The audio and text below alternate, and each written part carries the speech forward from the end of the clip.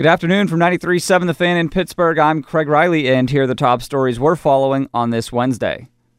The Steelers' activity on the first day of the new NFL year, was to release 3 secondary members. Safeties Mike Mitchell and Robert Golden, gone, and cornerback William Gay, also released.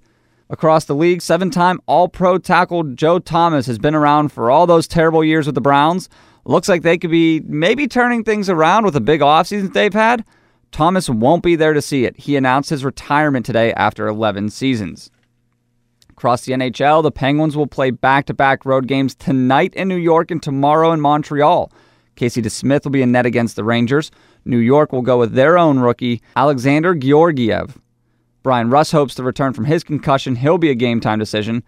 The Pens won at the Garden in October, but Sidney Crosby knows they're under 500 on the road. I have a great explanation for you. I mean, we definitely put ourselves in a tough spot record-wise with, early in the season, some of those back-to-backs and how they went. So, no, I think that especially this time of year, you got to find ways to win on the road, get points. As we'd mentioned, Russ returning from his concussion. That means the team has reassigned forward Josh Joris to Wilkes-Barre. The Pens trail first-place Washington by 1 point. The Capitals are idle tonight. For the first time since Kevin Stallings was fired, we have a name directly linked to the pit job.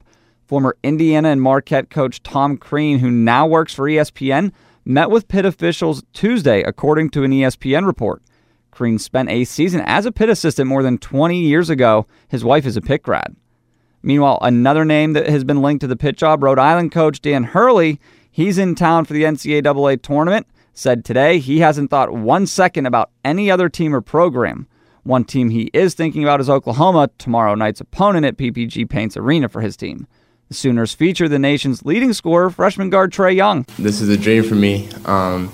Being the first person in my family to be in the NCAA tournament is an honor for me. And so this is, like I said, a dream come true. And so I'm going to just cherish this moment on the court and even off the court. That game tips off at 12:15. And wrapping things up, Pirates spring training action today against the Rays. They lost 9-3.